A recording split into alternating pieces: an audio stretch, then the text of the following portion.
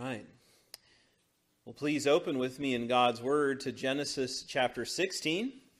Genesis 16, as we continue this sermon series through the life of Father Abraham. And while you're turning there, I wonder, how impatient of a person are you? How impatient of a person are you? I think we all struggle with impatience in various ways.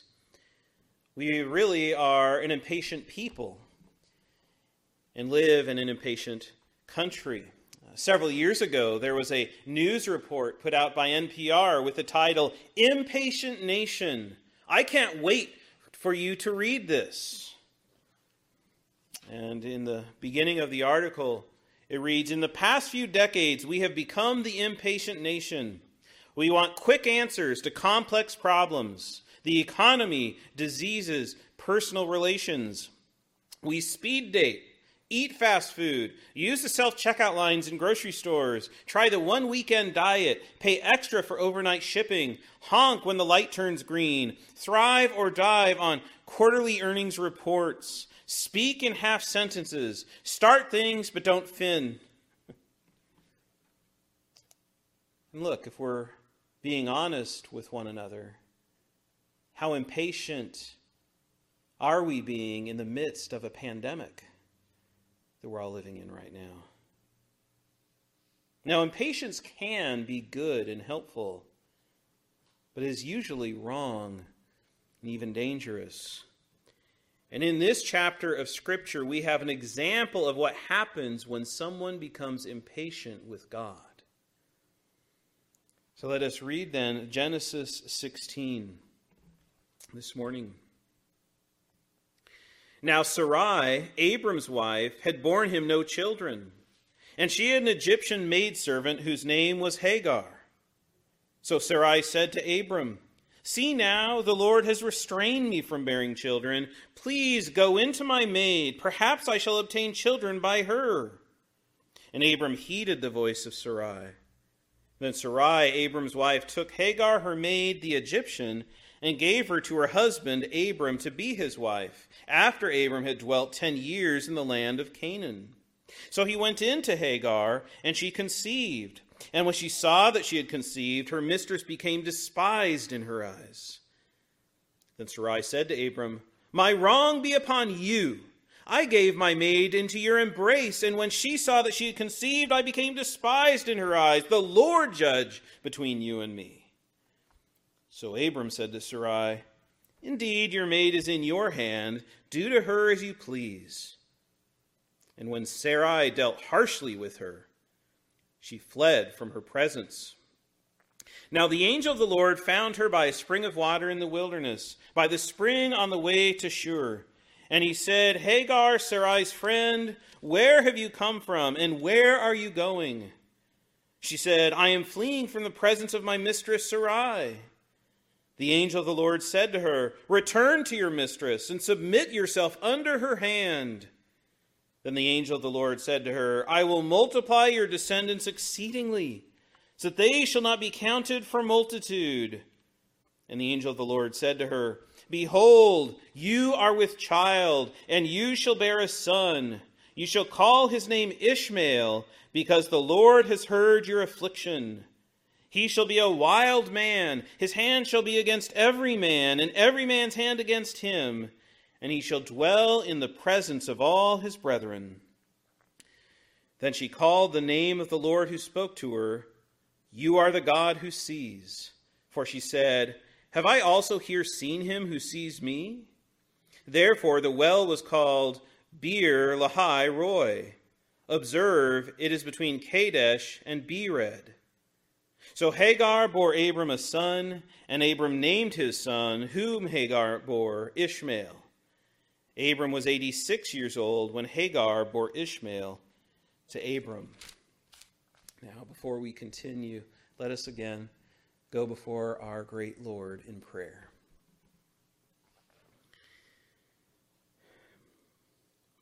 Father,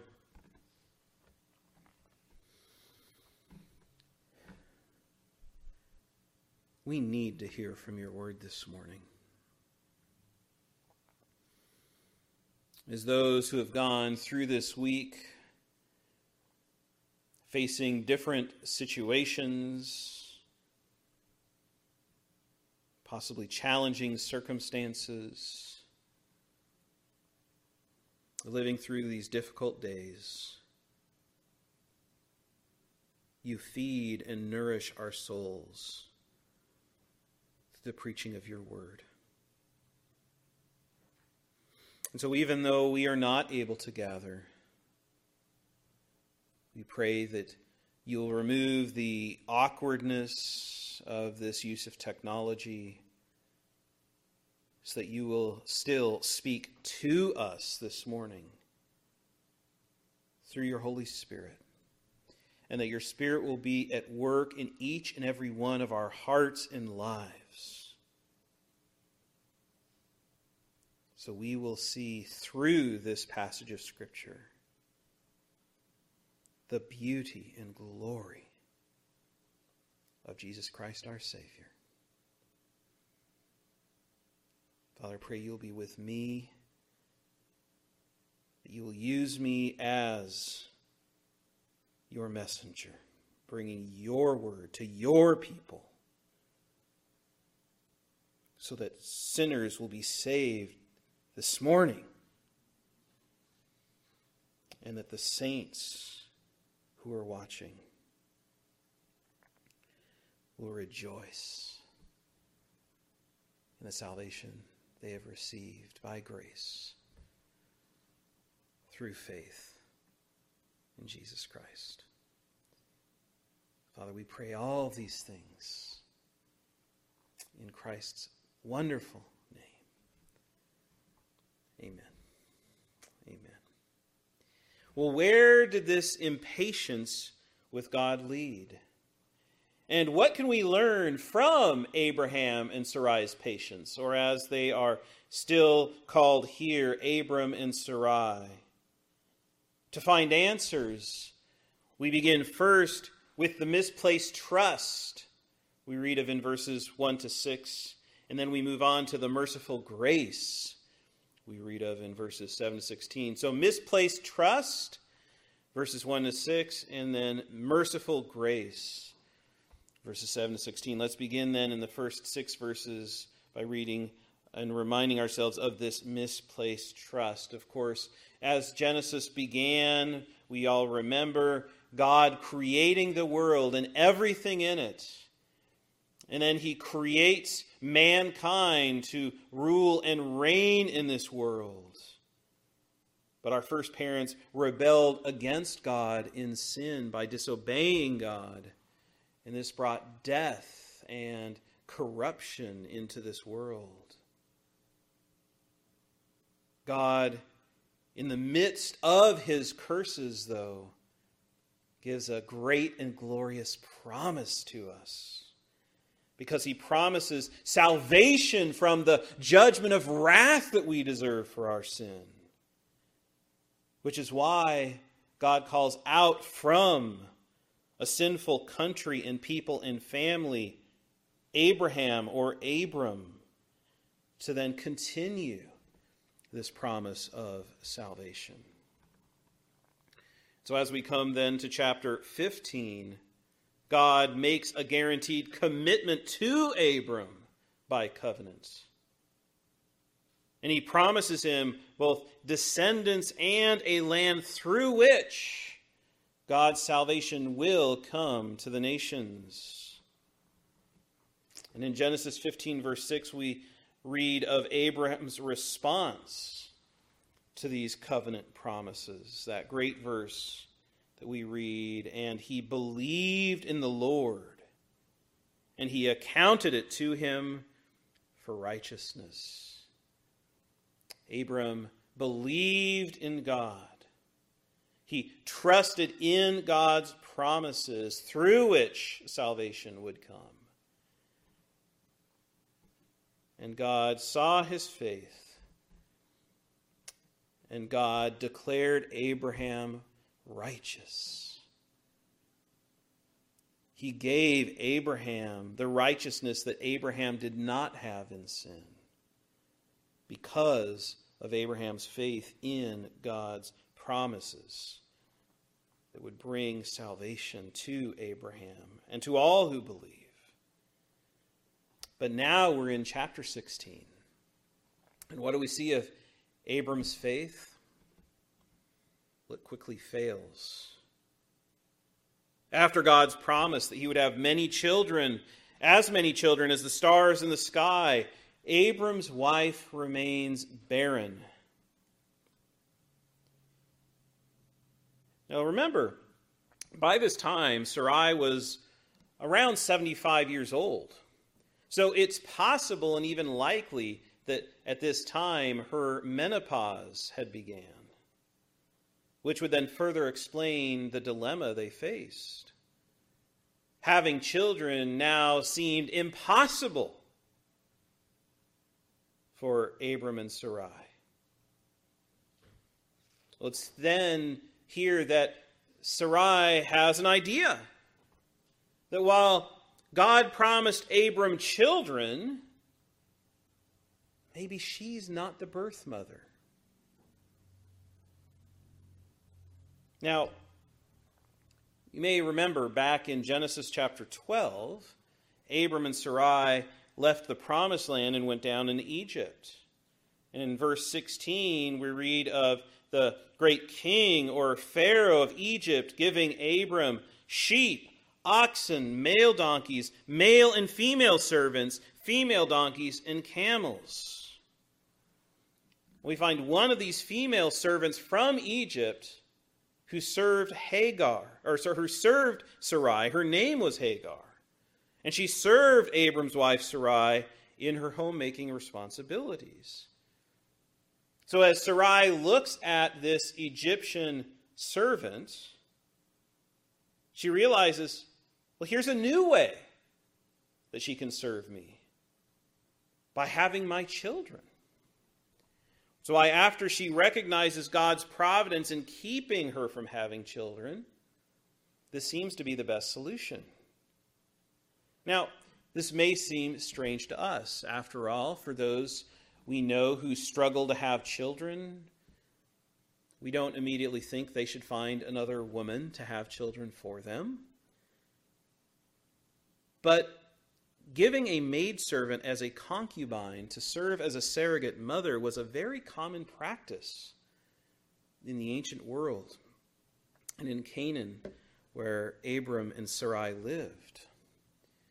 So Sarai, after coming up with this idea, goes and shares it with Abram. And when she does, what should Abram have done? Well, he should have prayed, right? He should have said, God, you have given this promise, and yet now it seems impossible. How should we live? What should we do?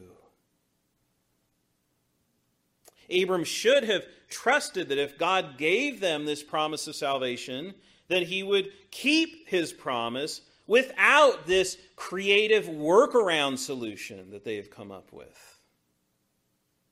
But of course, this isn't what Abraham does, right? He agrees with Sarai. Maybe God wants us to do this. Maybe God needs a little help here or support. Maybe he's calling us to be involved so that this promise will continue and be carried out.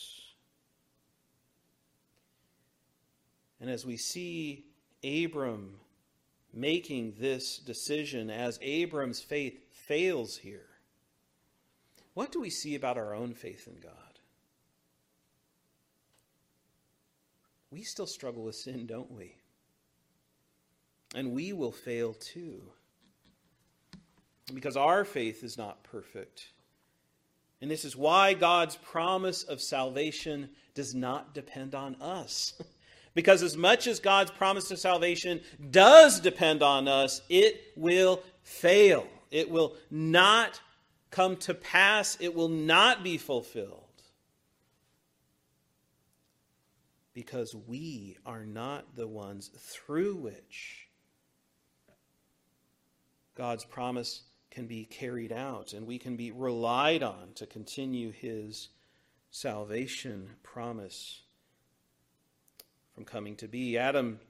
Abraham here reveals that we are incapable of accomplishing our own salvation. It must be accomplished then by God alone. So I don't know if you picked up on this, but in these verses we see the original sin of the Garden of Eden repeated. Notice in verse 3,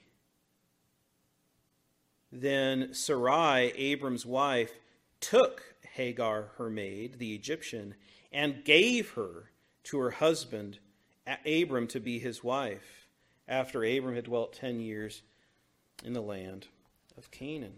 Listen, as Eve took the fruit of the forbidden tree and gave it to Adam, here Sarai took her servant Hagar, and gave her to Abram.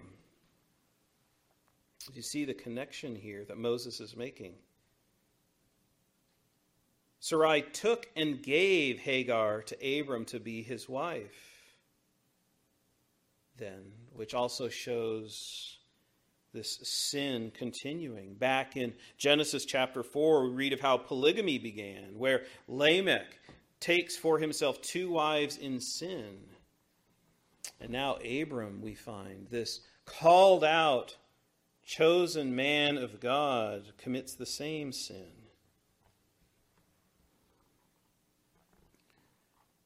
So we go on to see here that just as Adam sinned by eating what he was given, now Abram sins by marrying who he was given. Again, we see this through the wording.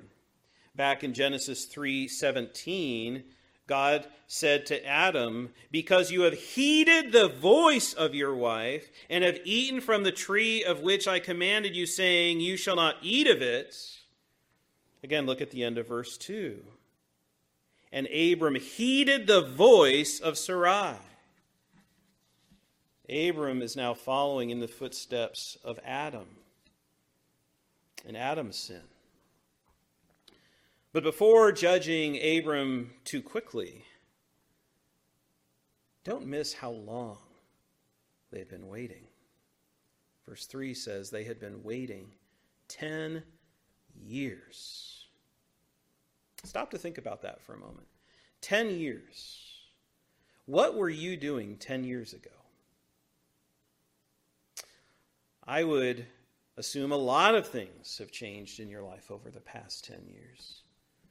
Possibly where you go to school or where you work. Possibly where you live. So imagine God telling you something would happen in your life, and yet 10 years later, nothing has changed. You see, we all fight with impatience, and we don't like to wait. So what happens is over time, as we wait, this can lead to questions and even doubting God and the truthfulness of his word. How long would it take for us? I suspect, at least for me, it wouldn't be close to anywhere before 10 years before I would become impatient and start seeking a solution. Well, after 10 long years, Abram and Sarai come to the point where they decide to rely on themselves to have children. So Abram marries Hagar, and with Hagar as his wife, he comes together with her, and she becomes pregnant. Now, at this point in the story, their plan seems to have worked, right? Abram and Sarai will finally have a child. It looks as if God has rewarded their efforts with his blessing. But that's not what happened. And we see the result of their sin beginning to manifest itself in the relationship between Hagar and Sarai. In verse 4, we see that after Hagar conceived, that her mistress became despised in her eyes. And this word despised literally means cursed. Hagar cursed Sarai for her becoming pregnant because she believed that she was the better wife of Abram.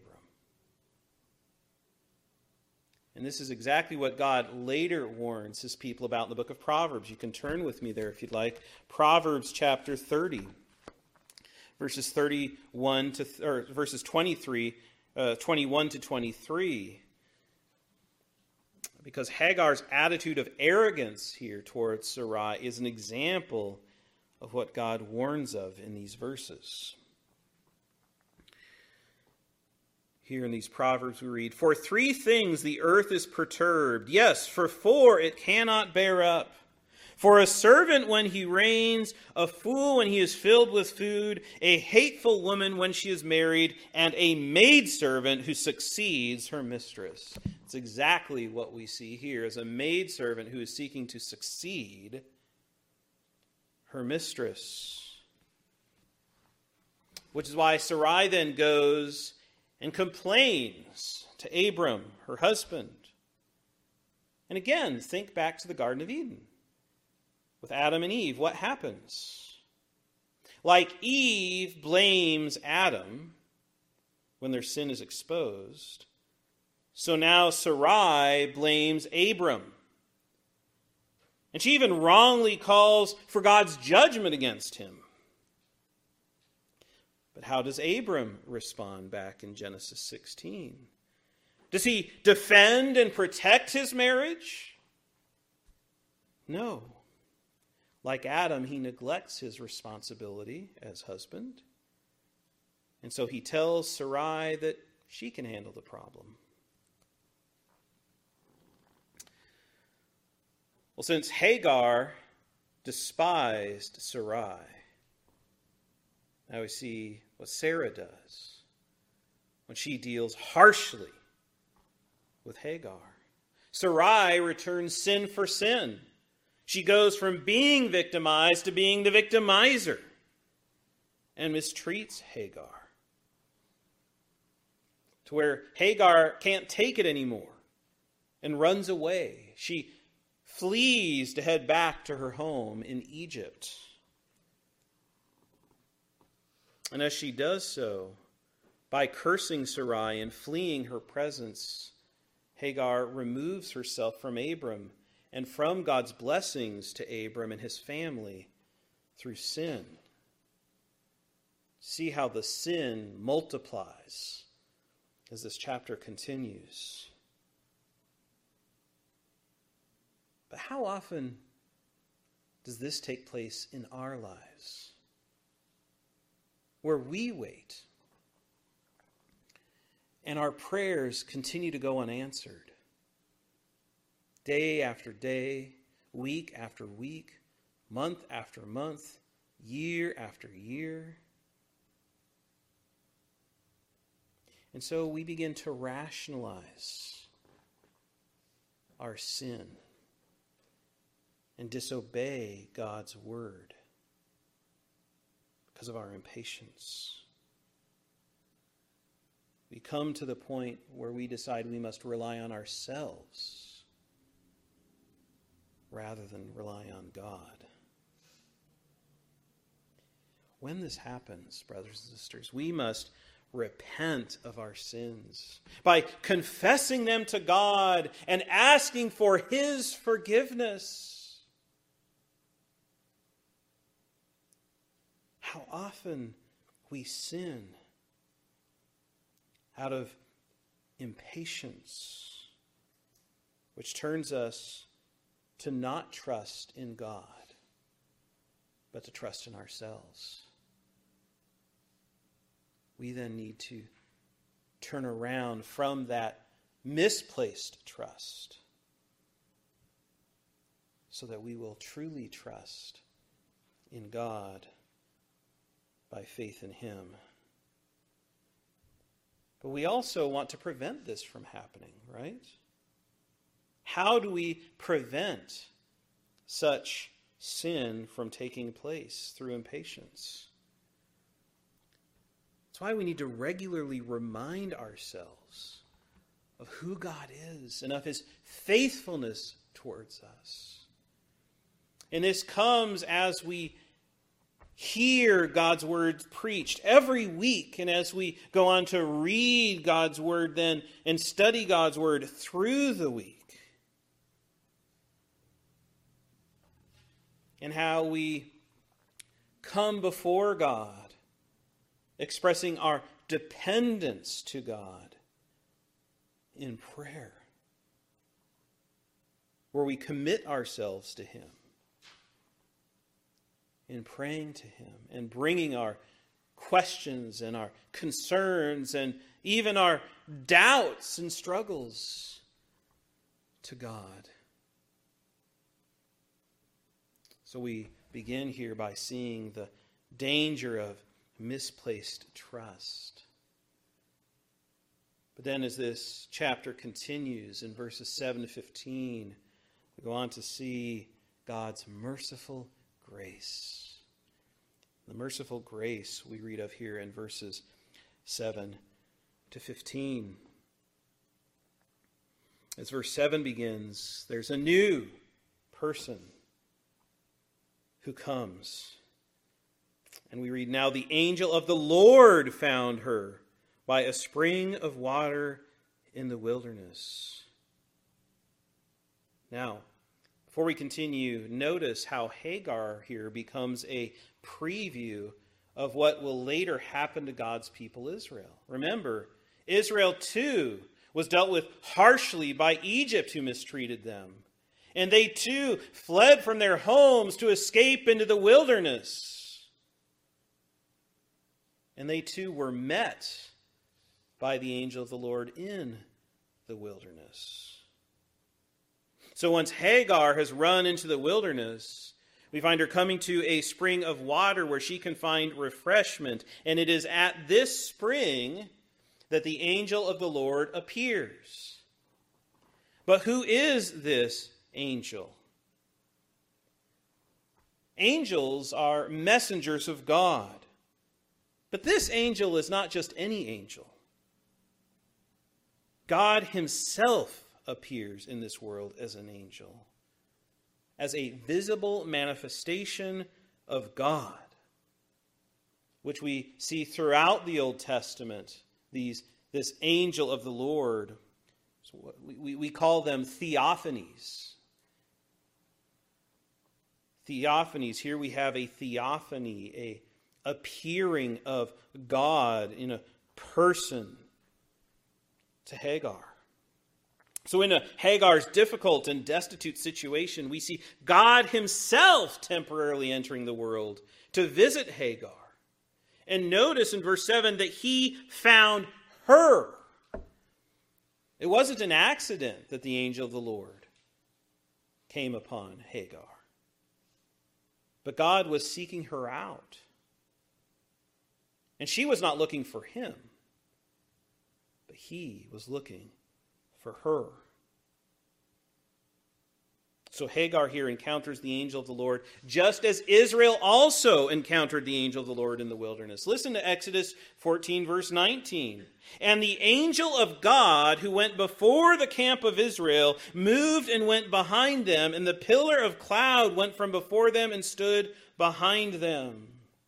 So as the angel of the Lord led Israel in the wilderness, now this angel comes to Hagar in the wilderness. And verses 8 to 12 records their conversation. God here begins then by asking Hagar to explain her situation to him. Not because God didn't know already her situation, but because he wants her to be honest with him and to confess what she has done. Well, Hagar admits that she has left Abram's house. What then does God tell Hagar to do? Return home where you will continue living with Abram, since you're carrying Abram's child. And you must submit to Sarai as your mistress. But along with God's commands to return to submit, there's a promise that's given to Hagar in verse 10. He says, I will multiply your descendants exceedingly, so that they shall not be counted for multitude. She too will have many descendants. Do you see then how Abram will be the father of many descendants, both elect and non-elect? Both those chosen by God as his people, and both those who are not God's people. And what we see here then is that those who are not chosen by God to be his people will still be protected by God and made into a great nation, because God cares for all peoples. He looks after all the afflicted, and he helps all the poor and the oppressed. God isn't only concerned with his people. God loves all his image bearers, all of humanity, and cares for all. So in these verses, we have recorded for us a wonderful display of God's common grace to all of humanity. God does not only love and care for his chosen people, but he is compassionate to all people.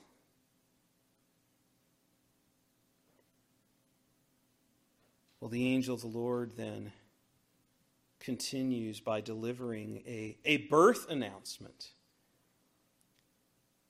to Hagar. Now today we make big deal out of birth announcements, right? We even have gender reveal parties where we'll gather together, and maybe you have a cake that the parents cut into, and the inside's pink or it's blue to say you're having a boy or a girl. Well, here the angel of the Lord is basically announcing the birth and revealing the gender. There's a gender reveal party going on here. What does he say? You shall bear a son. He's to be called Ishmael. Now, the name Ishmael means God hears. He is to be named Ishmael because the Lord has heard her affliction. But we go on to see what kind of son Ishmael will be. Her son will literally be a wild donkey, which describes an uncontrolled and a fierce animal. This kind of lifestyle, then, is what Ishmael will be known for. So Ishmael will not be the son through whom the nations will be blessed, but he will live independently and in conflict and war with those around him. We also see him then living hostile to Abram's family and his brothers as they live in the promised land. So again, let us consider the consequences of Abraham's attempt to fulfill God's promise by taking it upon himself to carry out God's plan. Here we now have a divided home with the mixed blessing of a multitude of descendants, but many of those will be carrying on Hagar's rebellious spirit through her son Ishmael. What we find through these words from God and the angel of the Lord is God humbling Hagar as he offers compassion and love to Hagar. How then does Hagar respond? Well, after God speaks to her, she gives him a name. Verse 13, she gives the name, "You are the God who sees." because he has seen her in her situation, and she has seen him in her hardship and plight. Now, don't miss that this is the only place in Scripture where God calls a woman by name. And she is the only person in Scripture who actually gives or confers a name upon God. What's remarkable, then, about Hagar's encounter with God is that through all this, she sees a manifestation of God himself, and she lives. She lives. So when she names God, Hagar recognizes his compassion, his care for her, as she has been humbled by God, and recognizes it's time for her now to go back and return home to Abram and Sarai. But before she does, she names the well of water that's here at the spring, which reflects Hagar's thankfulness for God's kindness. That spring becomes known as the well of the living one who sees me, which is what Bir Lahai Roi means. And so as we come to verses 15 and 16, we see how God's announcement came true. Hagar and Abram had a son, and they called his name Ishmael. This then happens when Abram is 86 years old, 11 years after leaving Ur to enter the promised land. But as we consider Hagar's encounter with God at a well, our minds may go to another encounter of God at a well. So if you will, turn with me to John chapter 4. John chapter 4, where we read of Jesus coming to a woman at the well.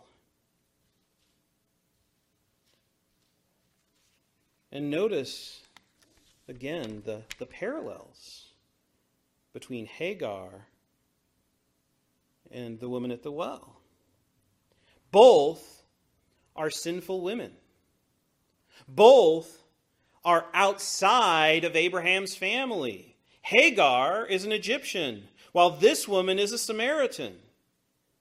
And both are found by God and experience his loving compassion. Now, we won't read through this entire chapter this morning, but I want us to see these connections through what Jesus says to this woman at the well. So let's read together verses 4 through verse 14. We read, "But Jesus needed to go through Samaria," kind of like God found Hagar. Verse 5, "So he came to a city of Samaria, which is called Sychar, near the plot of ground that Jacob gave to his son Joseph. Now Jacob's well was there. Jesus, therefore, being wearied from his journey, sat thus by the well. It was about the 6th hour. A woman of Samaria came to draw water, and Jesus said to her, 'Give me a drink,' for his disciples had gone away into the city to buy food. Then the woman of Samaria said to him, 'How is it that you, being a Jew, ask a drink from me, a Gentile or a Samaritan woman? For Jews have no dealings with Samaritans.' Jesus answered and said to her, 'If you knew the gift of God and who it is who says to you, "Give me a drink," you would have asked him and he would have given you living water.' The woman said to him, 'Sir, you have nothing to draw with and the well is deep. Where then do you get that living water? Are you greater than our father Jacob, who gave us the well and drank from it himself, as well as his sons and his livestock?' Jesus answered and said to her, 'Whoever drinks of this water will thirst again. But whoever drinks of the water that I shall give him will never thirst. But the water that I shall give him will become in him a fountain of water, springing up into everlasting life.'" So a spring of water comes to represent and symbolize the life that Christ comes to bring through salvation. Do you see then how what happens in Genesis 16 reveals to us something far greater to come in Jesus Christ? Because through the birth of this son of Abraham, Ishmael, we see glimpses of the need for another birth from Abraham, but from Abraham's chosen seed. Which then brings us to Luke. Let's turn to Luke. Luke chapter 1, where we come to the announcement of the birth of another son of Abraham. And again, notice the parallels between what we see here in this announcement and what we see in Genesis 16 and the announcement of the birth of Ishmael. So, Luke 1, let's actually begin at verse 26 and continue through verse 33. Now in the 6th month, the angel Gabriel was sent by God to a city of Galilee named Nazareth, to a virgin betrothed to a man whose name was Joseph of the house of David. The virgin's name was Mary. And having come in, the angel said to her, "Rejoice, highly favored one, the Lord is with you. Blessed are you among women." But when she saw him, she was troubled at his saying, and considered what manner of greeting this was. Then the angel said to her, "Do not be afraid, Mary, for you have found favor with God. And behold, you shall conceive in your womb and bring forth a son, and shall call his name Jesus. He will be great, and will be called the Son of the Highest. And the Lord God will give him the throne of his father David, and he will reign over the house of Jacob forever, and of his kingdom there will be no end." Did you pick up those parallels? Like Genesis 16, we begin with the greeting of an angel, followed by the announcement of a coming birth, and then God's favor expressed with the child's name given together with its meaning and what the child will do in his life. And just like Genesis 16, we go on to see the woman's response, Mary's response in verses 46 to 48, where Mary says, "My soul magnifies the Lord, and my spirit has rejoiced in God my Savior, for he has regarded the lowly state of" what? "His maidservant. For behold, henceforth all generations will call me blessed." You see, it's this child, this son of Abraham, Jesus Christ, who fulfills God's promise of salvation. Jesus Christ is the one through whom God's promises of blessing to the nations will come. Because in Jesus Christ, God becomes man. He becomes one of us to then live the life we refuse to live in our sin. And then takes upon himself the very judgment of God we deserve as God's wrath is poured out against him. And he is nailed to the cross and suffers under the curse of death in our place. So you see, it's as we have faith in Christ and trust in what Christ has done for us, we are saved from what our sin deserves.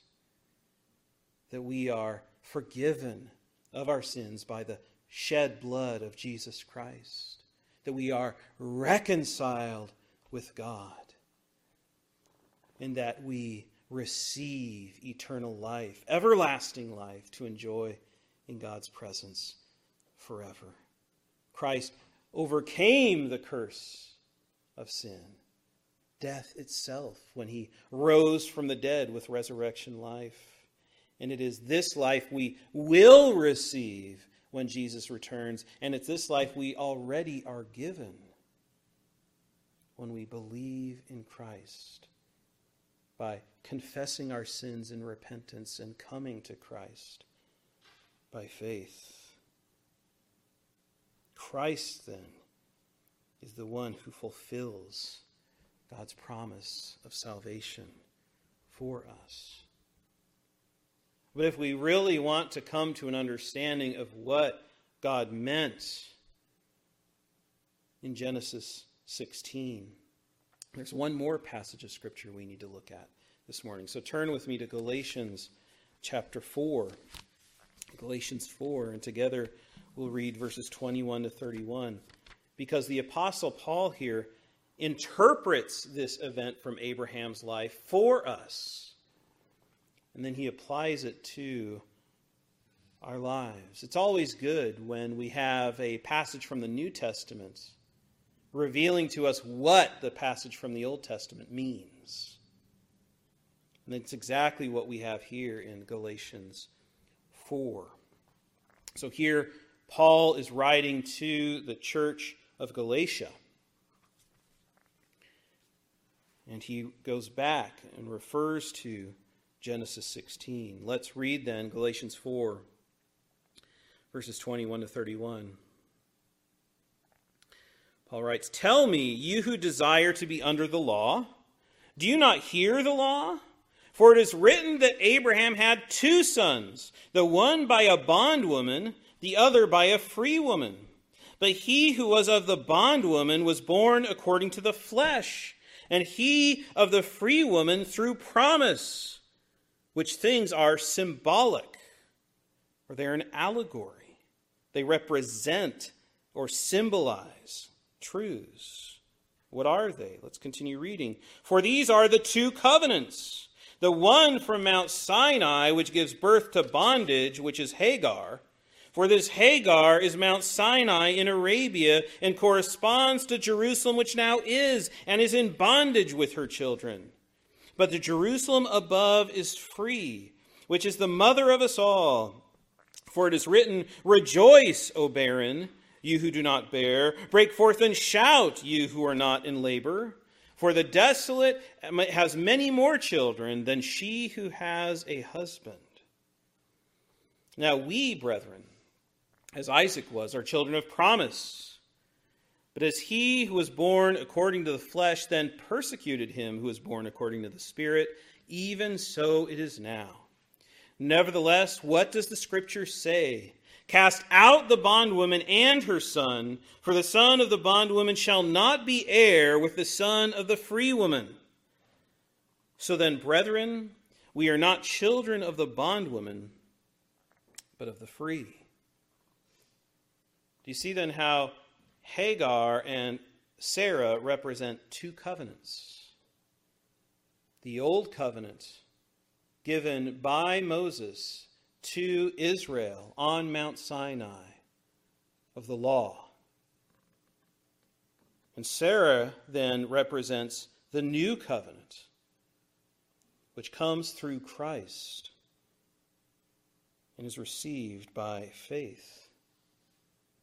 These result then in two cities, with the earthly Jerusalem, which remains under the law and its condemnation for their sin, and the heavenly Jerusalem, which has come by promise and is the place where all those live by faith in Christ.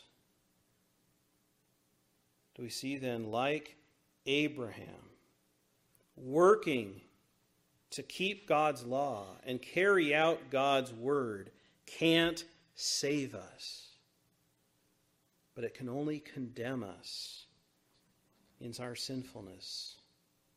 And our justification before God is received by faith. It's not earned by our works.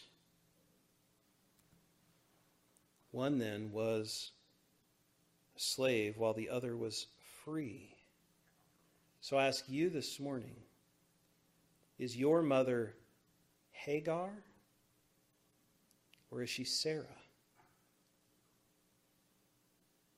Is your life one where you are depending on yourself for your life and for your future through what you do? Listen, that is simply the way of bondage. And that will result ultimately in the judgment of God to come. But Christ has opened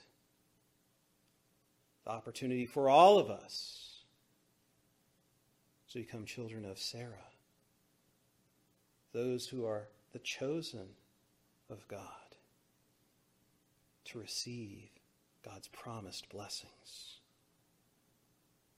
So is your mother Hagar or is she Sarah?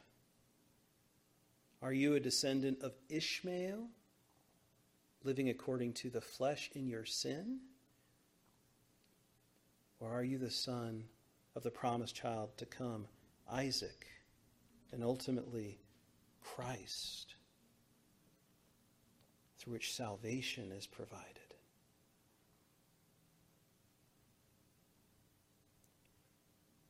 If you are living without Christ,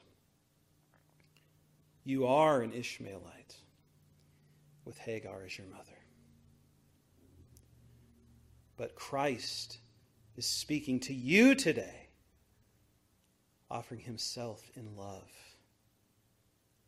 so that you can be saved from his judgment and receive the gift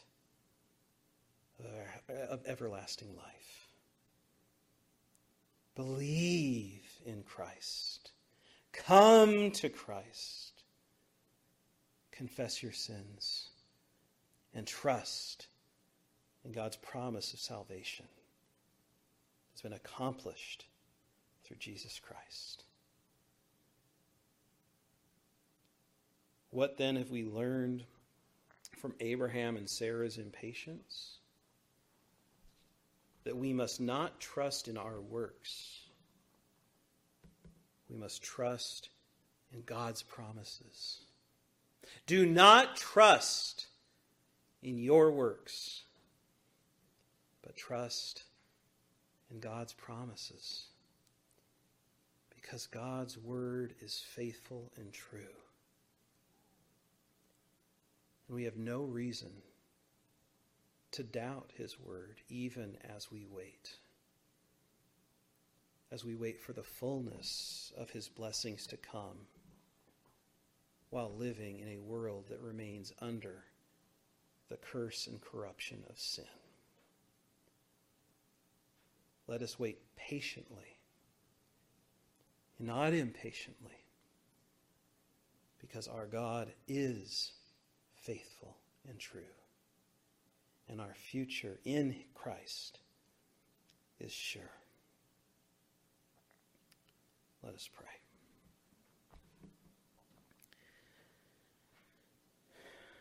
Father, may all of us see through Sarai and Hagar the two ways that we can live in this world. And may you cause each and every one of us to wrestle with how we are living.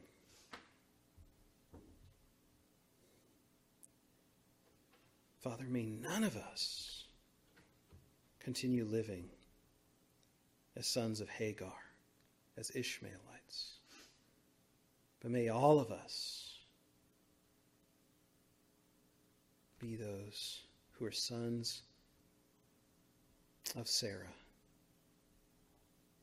the chosen seed of promise, which is ultimately found in our Savior Jesus Christ. May we look to Christ by faith and be saved, and may our salvation continue by looking to Christ and not by growing impatiently with whatever may happen in this world. May we constantly remain focused through the strength of your Holy Spirit on the gospel of Jesus Christ, which gives us a sure and steadfast hope of the salvation that is all of grace and given to us freely out of love through Jesus Christ. We ask all these things then in the name of your Son and our Savior Jesus Christ.